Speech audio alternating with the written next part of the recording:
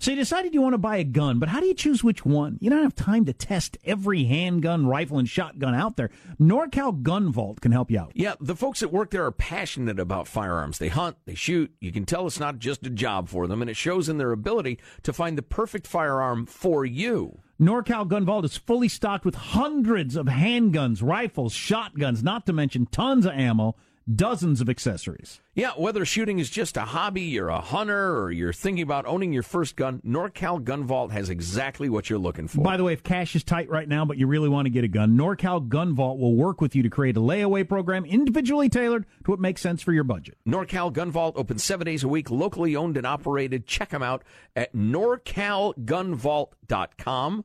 NorCalGunVault.com. It really matters when you're dealing with experts. Go to NorCalGunVault.com, NorCalGunVault.com.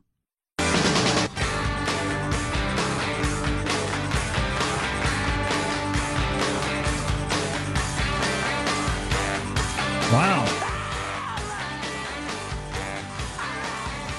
Let me check a couple of these texts real quick. Getting back to the conversation of... So Marshall had this study, which I'm sure is stupid and pointless, but as a lot of studies are, not just the ones Marshall brings you, but I've said this for years. When you hear on the radio or TV, a new study says 95% of the time, the methodology behind that study was so bad that there's no point of even discussing it. But it all just gives us a conversation starter, right? Yeah. I guess that's what we're looking for. But the study was how many sexual partners people have had in their lives. And 2 is low, 15 is too high. I don't know people what 6 or 7. I don't know what too low means. I don't know exactly. I mean, who's making that judgment, and what does that mean? I'm making the judgment. You haven't. So if you're dating a girl and you ask her and she says 2, what do you then think of her?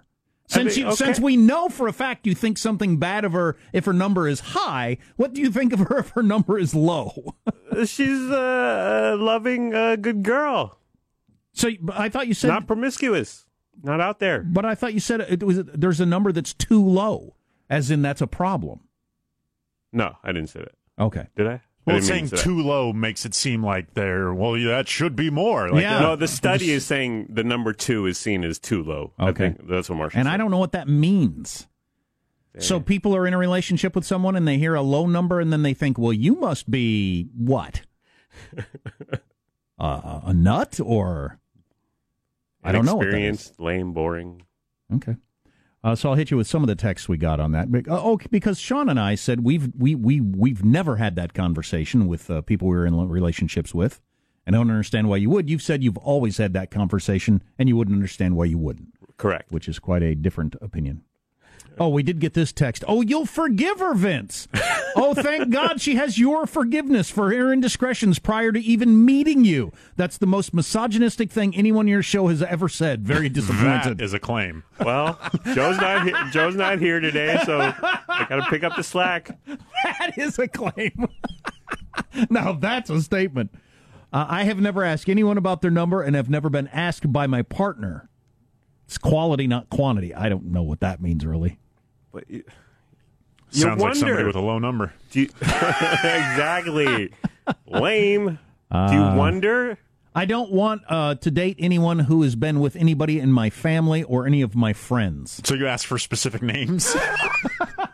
I would agree with that statement. Yeah, that is weird. Yeah. That is weird, but how would you know unless, yeah. I've been with 100 people, but none of them are your family and friends. Okay. I was a man whore when I was younger. Didn't get married till I was 35. My number is in the hundreds. Wow. The hundreds.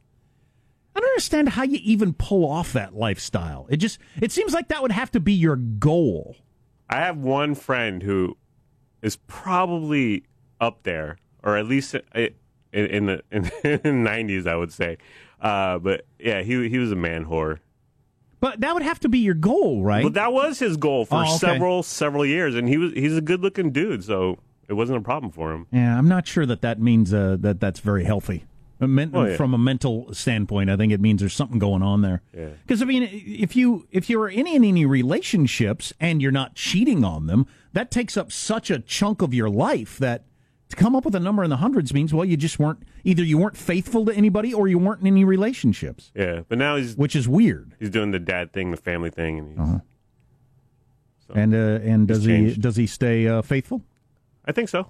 Huh? Does his wife know that? I don't know. Does she know now? Since you talked about it? No. Do you think she'd be bothered by that? Nah. My number is in the hundreds, said this guy, but I have never asked a partner and don't want to know, although my first relationship girlfriend came out and told me her number was 2.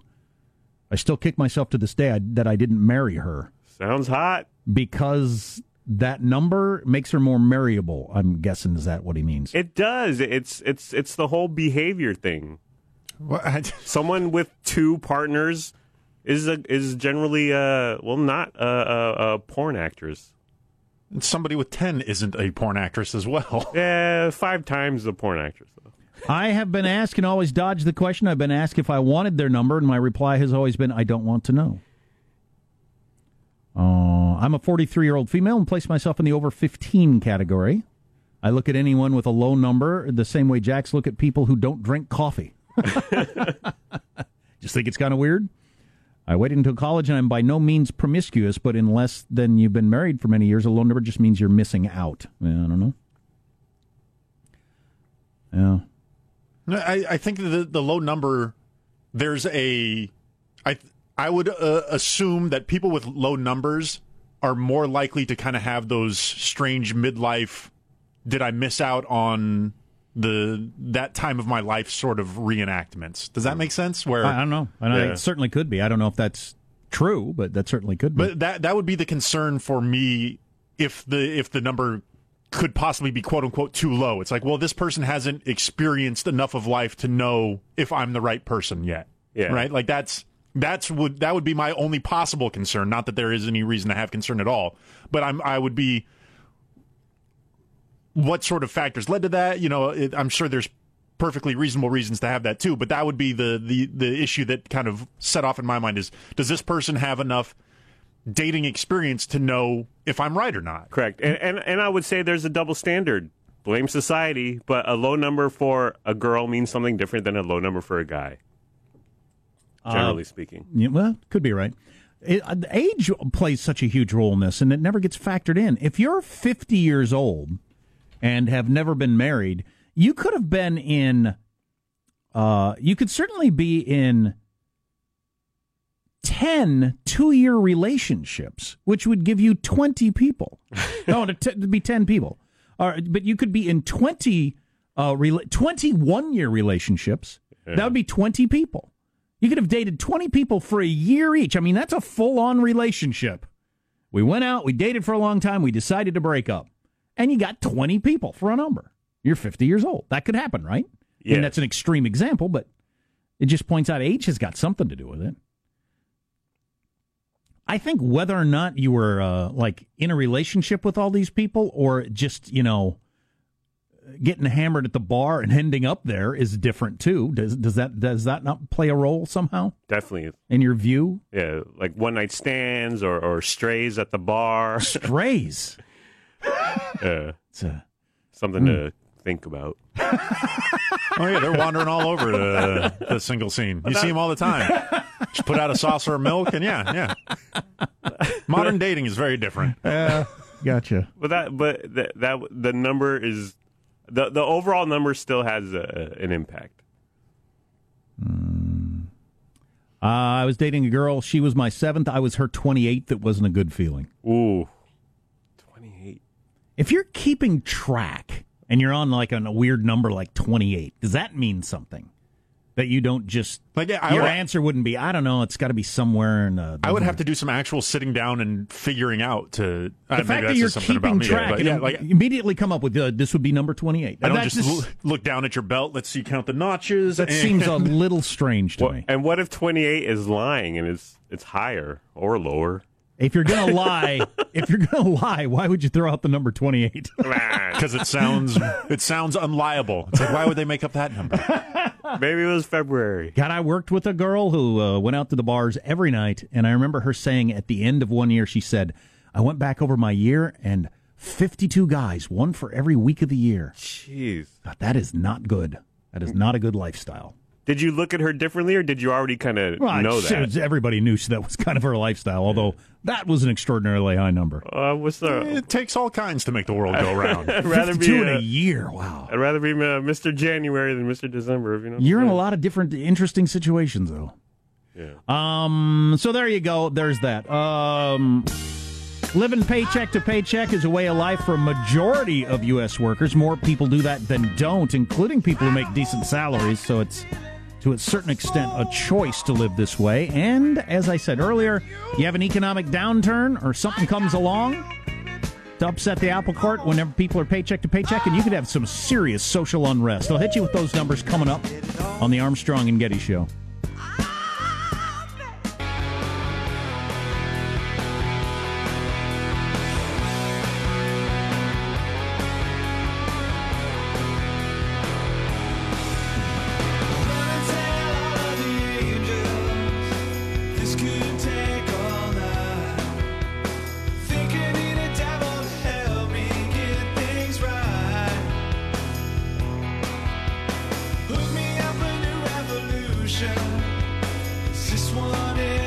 Marshall has got one heck of a good newscast coming up.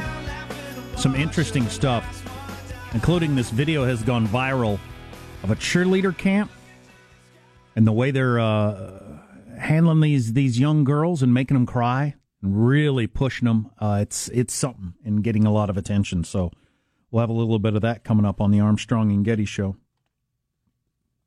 We've talked about this a lot over the years.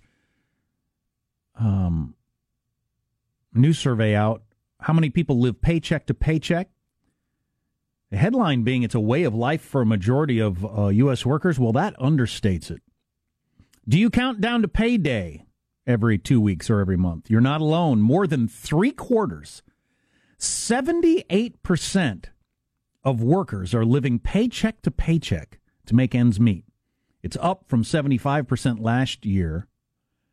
So it's growing as opposed to shrinking. 78% of people are paycheck to paycheck.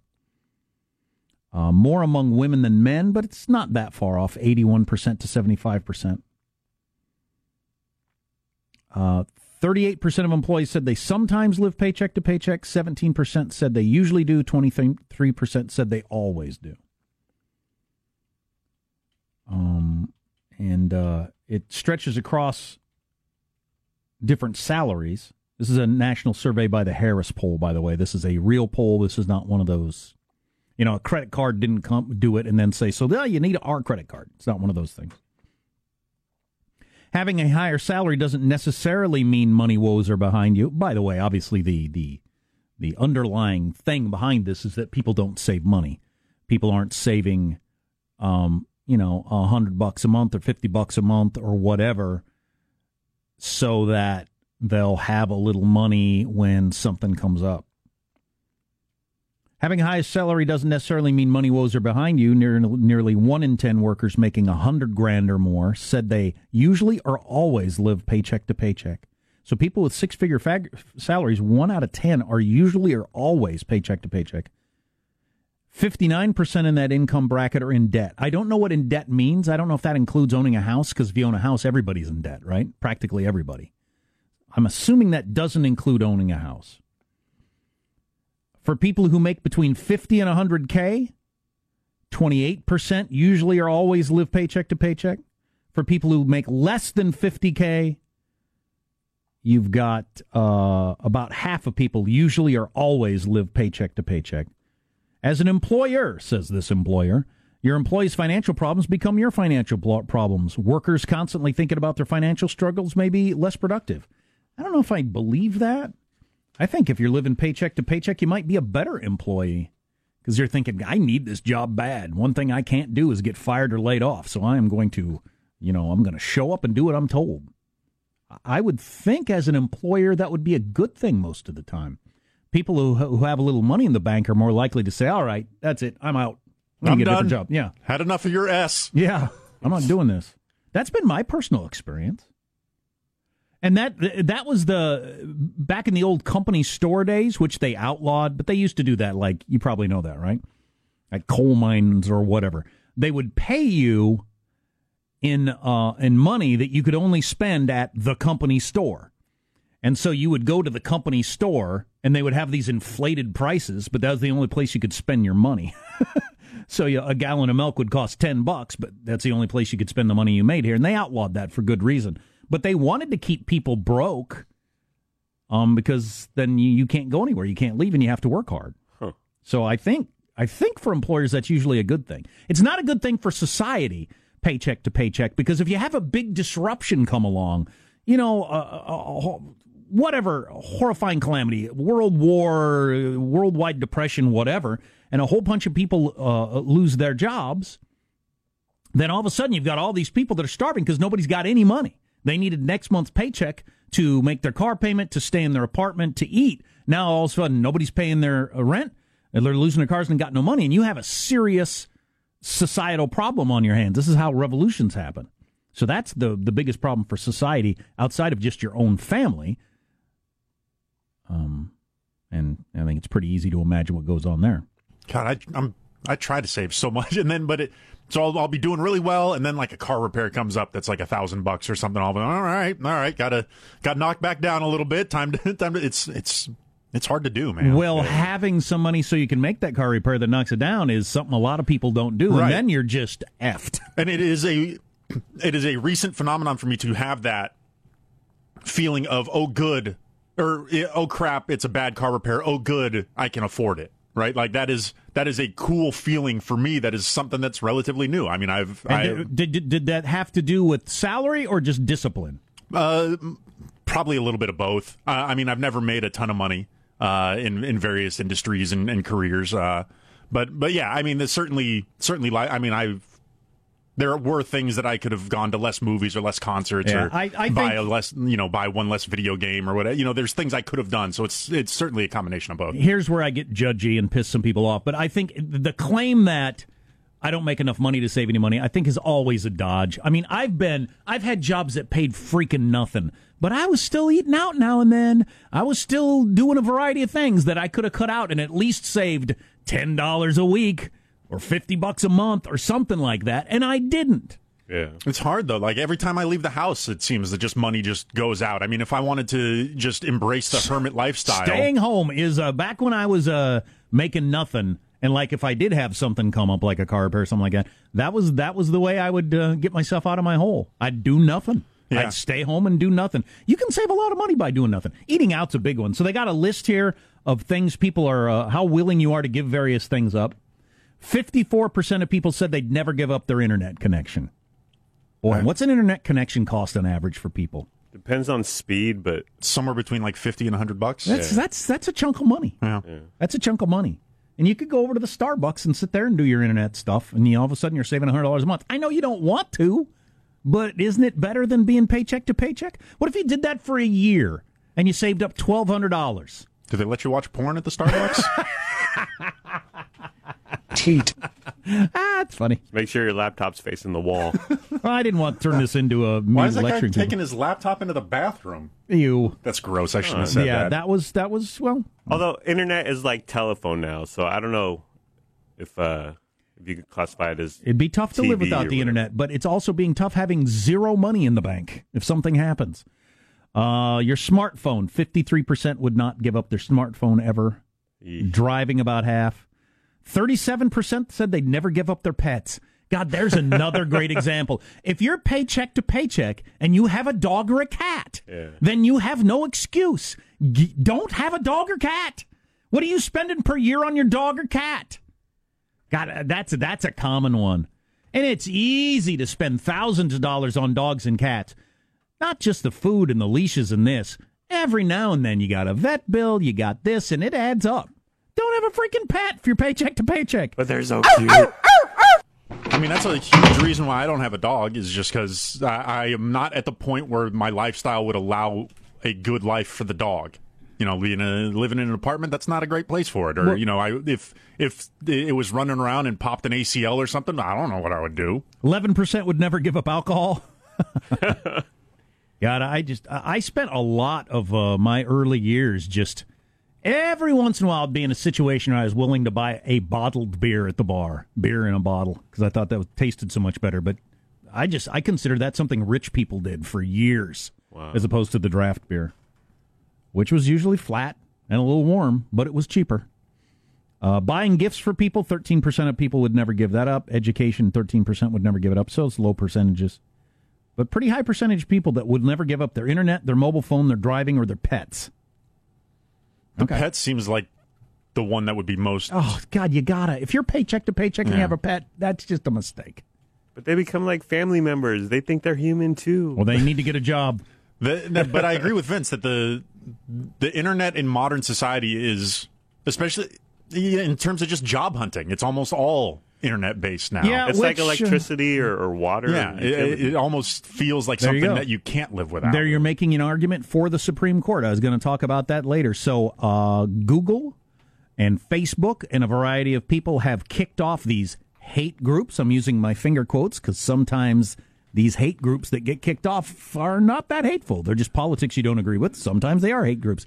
And the argument is being made is Google and Facebook the new free speech? Is this a violation of free speech because this is the way we communicate in the modern world? Kind of fits into what you were just saying. Might talk about that a little bit later. What do you got coming up in your news, Marshall Phillips? Well, Powerball lottery mistake causing mass confusion this morning. You got generals in the White House revamping the Oval Office, and high school administrators and cheerleading coaches now being investigated after some pretty disturbing videos get released. Those stories coming up minutes from now. Armstrong and Getty. People like videos, but these are disturbing videos, and how common this is, I don't know. A cheerleader camp where they're just abusing these kids, it certainly looks like. Stay tuned to the Armstrong and Getty Show. I step to you change your tune.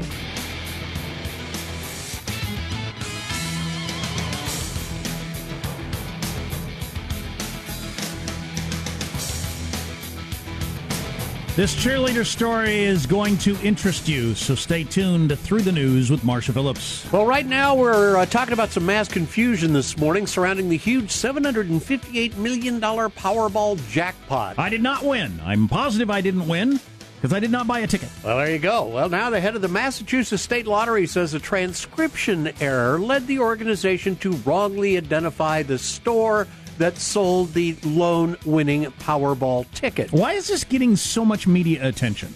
Well, because so many people play the lottery? So many people, there's been so much attention on it, and this was a really major snafu. I mean, you say, hey, it was one in this city. I mean, it was both in Massachusetts, both cities, but they identified the wrong store and the wrong city, and now they're saying, it was a transcription error. That's what it was. Well, is it because it makes people think, wait a second, maybe they don't know what they're doing? Because we all assume the lottery's on the up and up. They pick these random numbers and random people win, but you make a mistake like this and all of a sudden, wait a second, is there somebody pulling some strings deciding when somebody should win and where they win?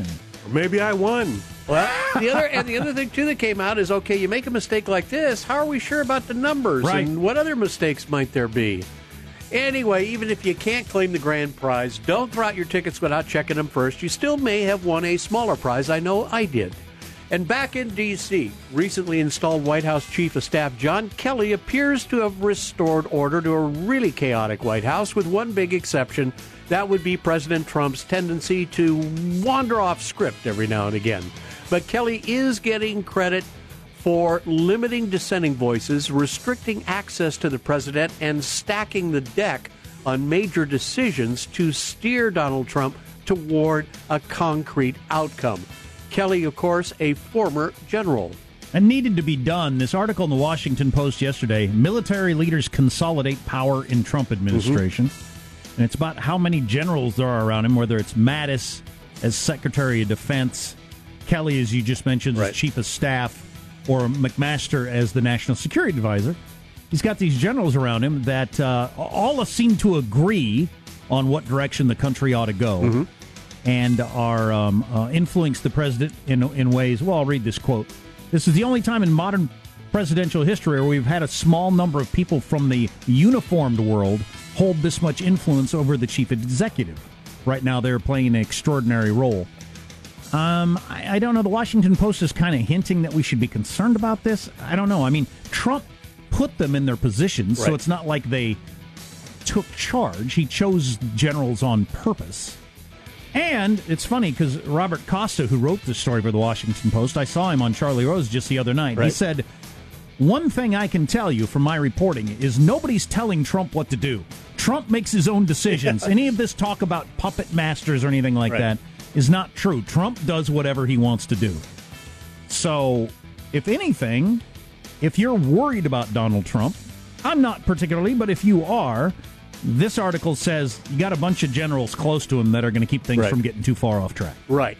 And the other thing, too, is Kelly's turned out to be a really great gatekeeper. Not necessarily telling Trump what to do. He's just organizing things. He needed that bad. Oh, yeah. A high school principal, an assistant principal, and 3 cheerleading coaches have been put on administrative leave after disturbing videos surfaced in Denver. In 8 different videos, cheer coaches at East Denver High are shown forcibly pushing girls into an extended split position. In one video, you can hear freshman Allie Wakefield crying for the coach to stop.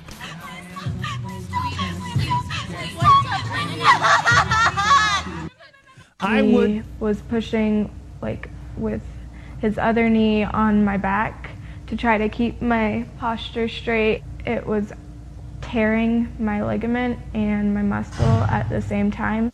If that was my kid and you showed me that video, police would have to stop me from beating that person to death, that coach. Yeah. You'd have to stop me physically from killing that person. What the F is wrong with you people? And it's funny, I was talking to a friend yesterday.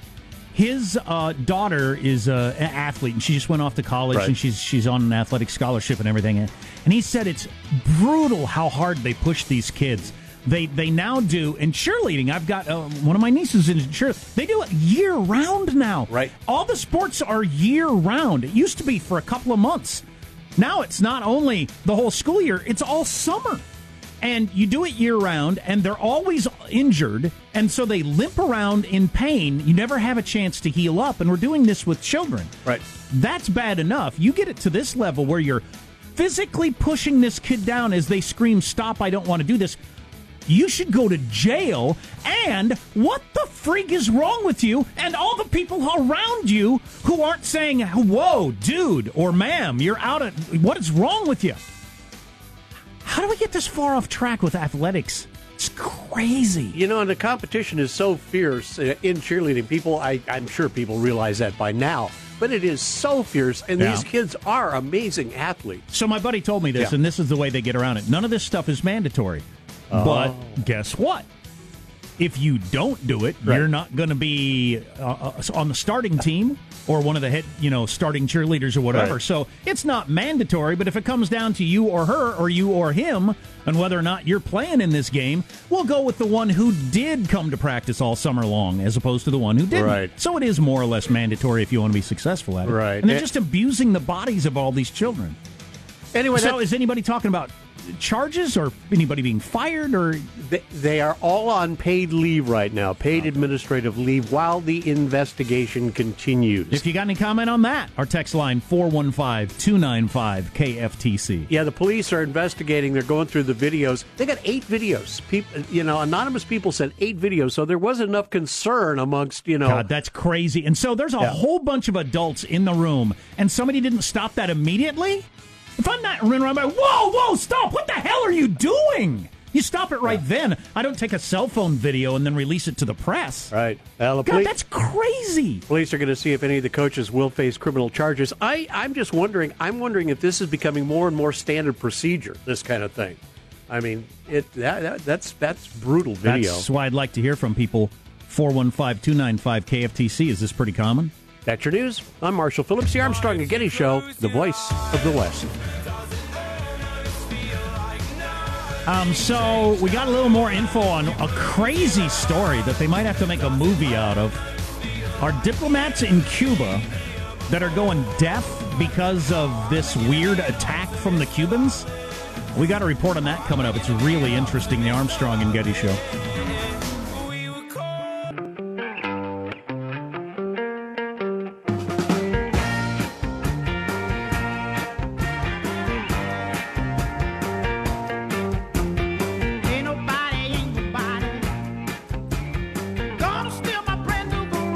Hearing from a lot of you in and outside of sports or have kids in cheerleading, variety of viewpoints on this video that's making the rounds of a cheerleading camp in Colorado where they're clearly, and it's hard to imagine how this you can explain this away, taken out of context or whatever, clearly physically abusing little girls.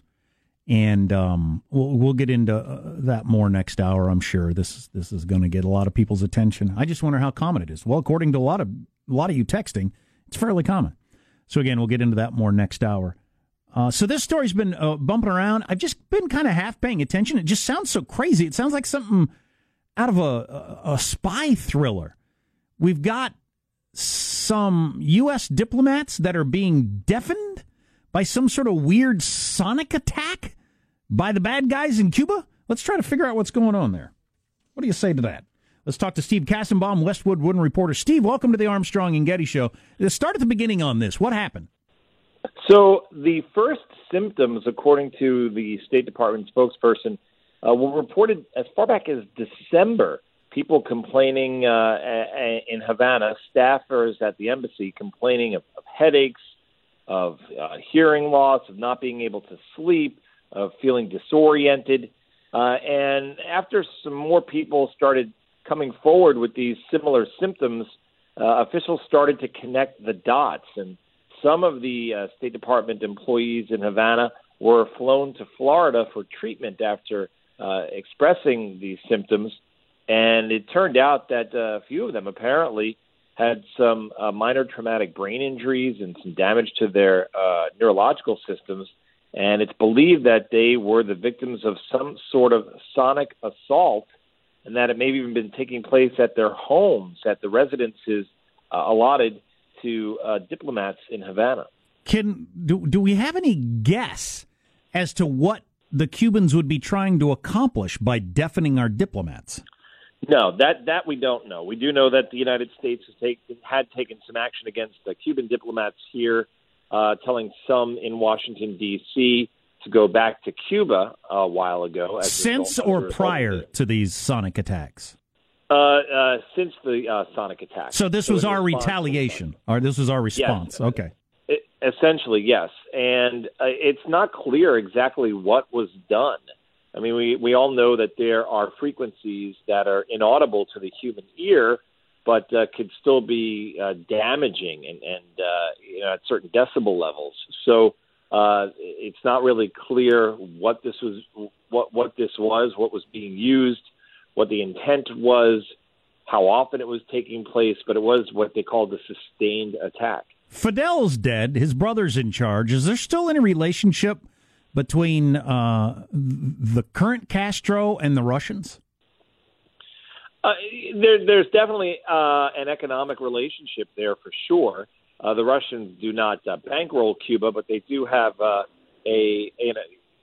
definitely trade between the two nations. Absolutely. I just, when I hear about things happening anywhere in the world now, I think Putin. I mean, because he's wreaking havoc all over the planet.